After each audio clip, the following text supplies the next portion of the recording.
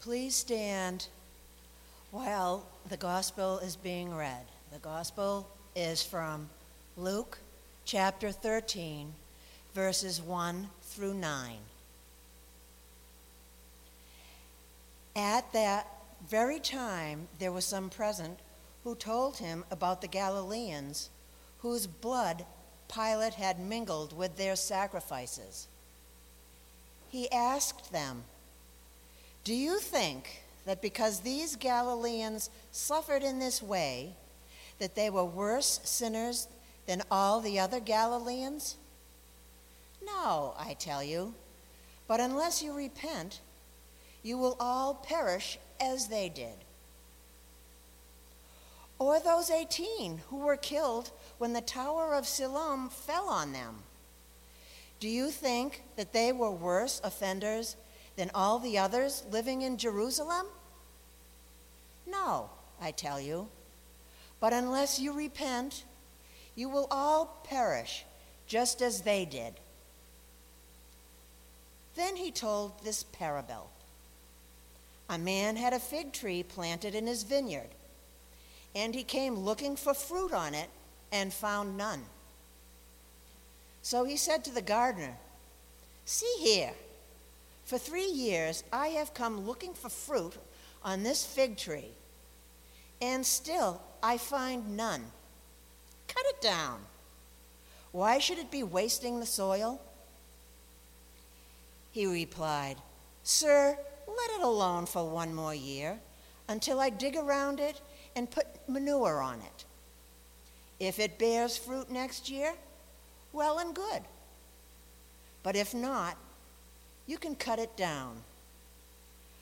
A word of God that is still speaking. Thanks be to God.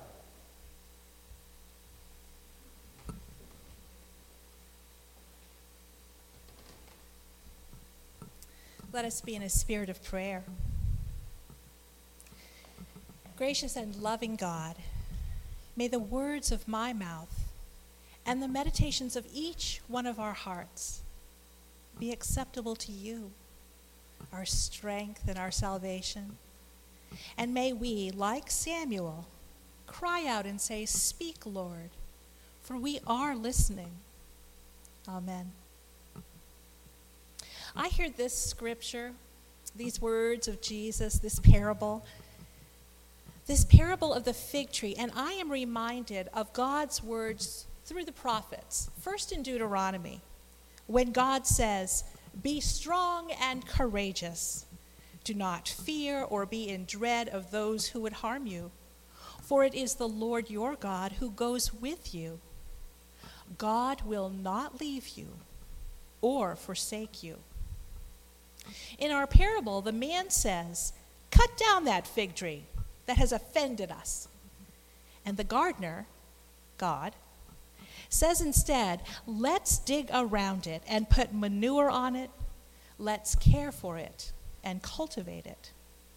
God will not leave you or forsake you." And this promise of God is repeated throughout the Bible by many prophets and singers and disciples and Jesus himself. God will not leave or forsake you. God will not leave or forsake you. In Joshua, in Isaiah, many times in Isaiah, God will not leave you or forsake you. In 1 Peter and Matthew and 1 Chronicles and 1 Kings and Psalms, God will not leave you or forsake you.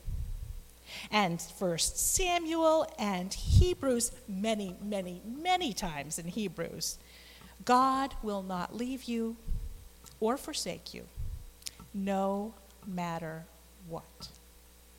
Not even if you're a fig tree that bears no fruit. What about you? Are you like the gardener who gives the fig tree one more chance, one more year? Are you like God who forgives, God who will never leave or forsake us? That's my style of gardening for sure. I have a lot of houseplants and even keep some in a room to nurse them back to health when they aren't especially pretty anymore. I hang on to Christmas poinsettias and Easter lilies for months on end, as long as they have any life in them at all. I know that God loves what God has created, and I cherish that creation, always giving further opportunities for growth, always appreciating every single moment of growth and fragrance and beauty. I remember one time when Jim was shoveling off of the roof of our home the snow. He was taking off all of that heavy, heavy snow because we were worried in that year that it would cause a problem with the roof. And the logical place for the snow wasn't over this side where the cars were, over the back side where the dogs used, but it was over this side. So that's where he sent it. And he sent this huge, heavy clump of wet snow careening over the side of that roof right onto an azalea that I had planted that year. The azalea split in two, and it seemed like it was the end. But rather than believing that it was the end for that azalea, like this gardener, I cared for it, and I nurtured it, and I tied it together during those last bits of the winter months. And then when the springtime came and the buds were obviously trying to come through, I cared for it and cared for it some more. And I trimmed away the dead places. I helped it to thrive. I put some fertilizer around it. I cared for it. And it was horseshoe-shaped. It came up like this, and it went around like this. But that didn't stop it from growing the most beautiful, fragrant flowers. And eventually, I transplanted it safely to the other side of the yard, far away from the house, where you can still see it thriving. It's still there this day, with a little bit of a horseshoe-shaped frame to remind me of the healing that was caused as the result of that catastrophe. It shares its beauty and fragrance and nourishment for the bees and the butterflies in all its glory as God's creation, all because it was given a second chance. Our topic today is that lots of things can be medicine. In our scripture, we see that getting rid of the offending tree isn't the only course of action. The gardener, whom we understand to be God, gives it a second chance, a different kind of medicine.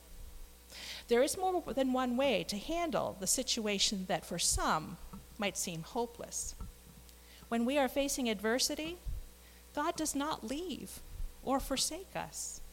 When we are facing illness, God does not leave or forsake us. In the midst of COVID, God does not leave or forsake us. In this time, today, in this time of war and rumors of war, God does not leave or forsake us, and neither should we leave or forsake each other. We are in a time of intense stress from COVID's effects on society and intense political divisiveness. These stressors seem to have the world on edge, ready to jump into conflict or to jump ship. It's far too easy to write your adversary off. But God actually calls us into relationship with each other, especially when it isn't easy. Mother Teresa is credited with saying that if we have no peace, it is because we have forgotten that we belong to each other. Yesterday, Wesley was host to the wedding of Ophelia and Bobby Barglor. Not only did the couple pledge their love to each other, but the friends and family that were gathered together as witnesses pledged to love and support the couple too, for better, for worse, for richer, for poorer, in sickness and in health.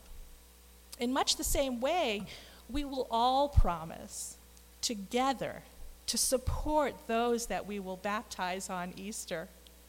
Our baptismal vows are an initiation into the church of Christ, the body of Christ, the church in which all of us, each of us, are called to teach and love and support each other, even especially when it gets tough. This afternoon, many of us will remain after Sunday worship for the funeral of a beloved choir member, Dick Hart. We will be here to honor his memory, but also to love and support his family and each other in our shared grief. It's easy to love each other for better and for richer and in health, but the tough part is supporting each other for worse and for poorer, in sickness and in death. But we are the beloved of love. We have been taught by Jesus Christ to forgive, to be people of reconciliation, to lean into those difficult times by being present to one another. Like the gardener with the fig tree, to give another chance. Think about that fig tree and the judgment about whether it's worthy even of existence. Marcia McPhee shares the story that every time she takes a walk in her neighborhood, she goes by the neighbor's fig tree that lives out at the border of her extensive front garden. And usually the neighbor is out there tending that garden. The truth is that successfully nurturing anything takes time and patience and knowing what each kind of plant needs for flourishing. That brings us back to the concept of repentance and worthiness, which is what this passage is about in our worship series, Good Enough. Seeking out a different kind of medicine, a different solution. What author Walter Wink, in his book called Engaging the Powers, discusses as Jesus' third way. Wink says, human evolution has provided the species with two deeply instinctual responses to violence, and I would add conflict. And those are fight or flight. But Jesus offers a third way, nonviolent, direct action. Wink goes on, the classic text is Matthew 5, verses 38 through 42. You have heard it said, an eye for an eye and a tooth for a tooth. But I, Jesus, say to you, do not resist an evildoer. But if anyone strikes you on the right cheek, turn the other also. And if anyone wants to sue you and take your coat, give your cloak as well. And if anyone forces you to go 1 mile, go also the 2nd mile. Give to everyone who begs from you, and do not refuse anyone who wants to borrow from you. I don't know about this Jesus. Fight or flight sounds a lot easier than turning the other cheek. You really want me to give up my cloak when they've already taken my coat? I'm not sure I have the strength to go a 2nd mile when I've already gone the mile already. No one said being a Christian was easy. It can be the hardest thing in the world to forgive someone who's done wrong. But who among us hasn't done wrong? I certainly have made mistakes. I've done things I'm not proud of. But I also know we worship a God of forgiveness, who forgives me and forgives you, and who calls us to forgive one another. Forgive that friend in high school who stole your sweetheart. Forgive that family member who loudly exclaims that your politics are for the birds at Thanksgiving. And when you can't, please know that God has forgiven that person and is working in both of you with a spirit of reconciliation, no matter how long it takes, no matter how hard it is. Oftentimes when someone treats us poorly, something else is going on. Something in their lives that's painful, something difficult, something completely hidden from our view and our understanding. They may even need more than forgiveness. They may need your empathy. Please watch this video with me. It's from the Cleveland Clinic, and it's about empathy. It shows the things that people are enduring, things that can't be seen from the outside.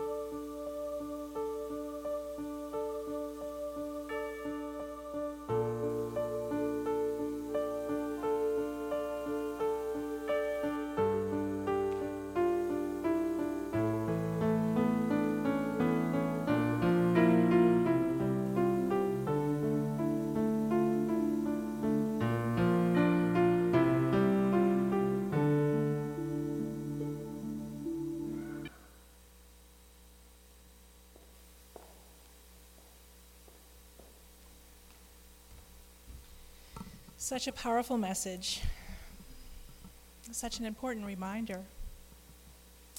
The author of our devotional book for our worship series, Good Enough, Kate Bowler, writes a devotional for this week called Kindness Boomerangs.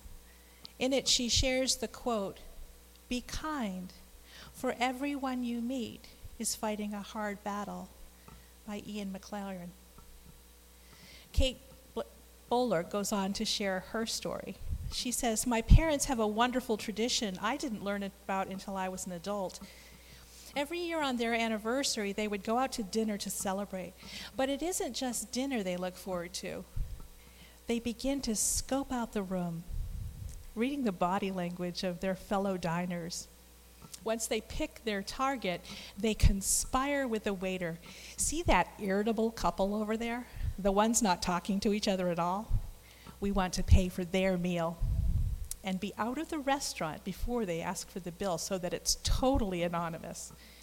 Usually the waiter joins them in their sly glances and big grins and promises to let them know what the couple's order will be. They inevitably ask, 'Do you do this often?' My parents smile. It's tradition. There's something about this type of kindness that reverberates. Not only is it something my parents look forward to each year, the waiters get in on it. And hopefully the person on the receiving end bumps their toes on goodness for a change.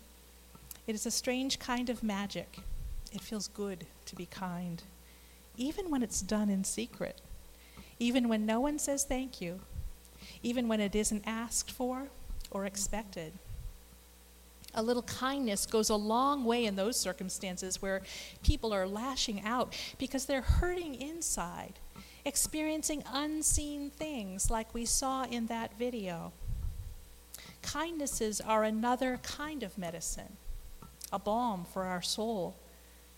They aren't the operation that provides the cure, but they may be the aspirin that helps the pain in the moment. A friend told me about a number you can call to hear children giving sweet, encouraging words this week. And later I mentioned it to another friend who said it had been on the news recently, so maybe you've heard of it. It's not a scam, and it's a lot of fun. You can call them Kids Pep Talk at 707-998-8410. It's pretty wonderful. It's yet another kind of medicine if you don't currently have a toddler of your own. In our scripture today, when asked whether the Galileans or the Jerusalemites who perished were worse than the others as a reason for their demise, Jesus says a flat-out no. But Jesus also reminds us that the right conditions for thriving must be met, and those right conditions are right relationship with self and with neighbor. What medicine do we need to help what ails us, to turn us around? Repentance and a contrite heart are the balm to heal our souls, and they are exactly what we are called to during this time of Lent. Perhaps it's time to try something different. Perhaps it's time to try Jesus' third way. Not flight, not fight, but rather remembering if we have no peace, it is because we have forgotten that we belong to each other, but rather standing up for each other as the beloved of God, God who is love itself. Just the way that our newlyweds promised yesterday afternoon to stick by one another for better, for worse, for richer, for poorer, in sickness and in health. God will never leave or forsake you. Thanks be to God for this indescribable gift. Amen.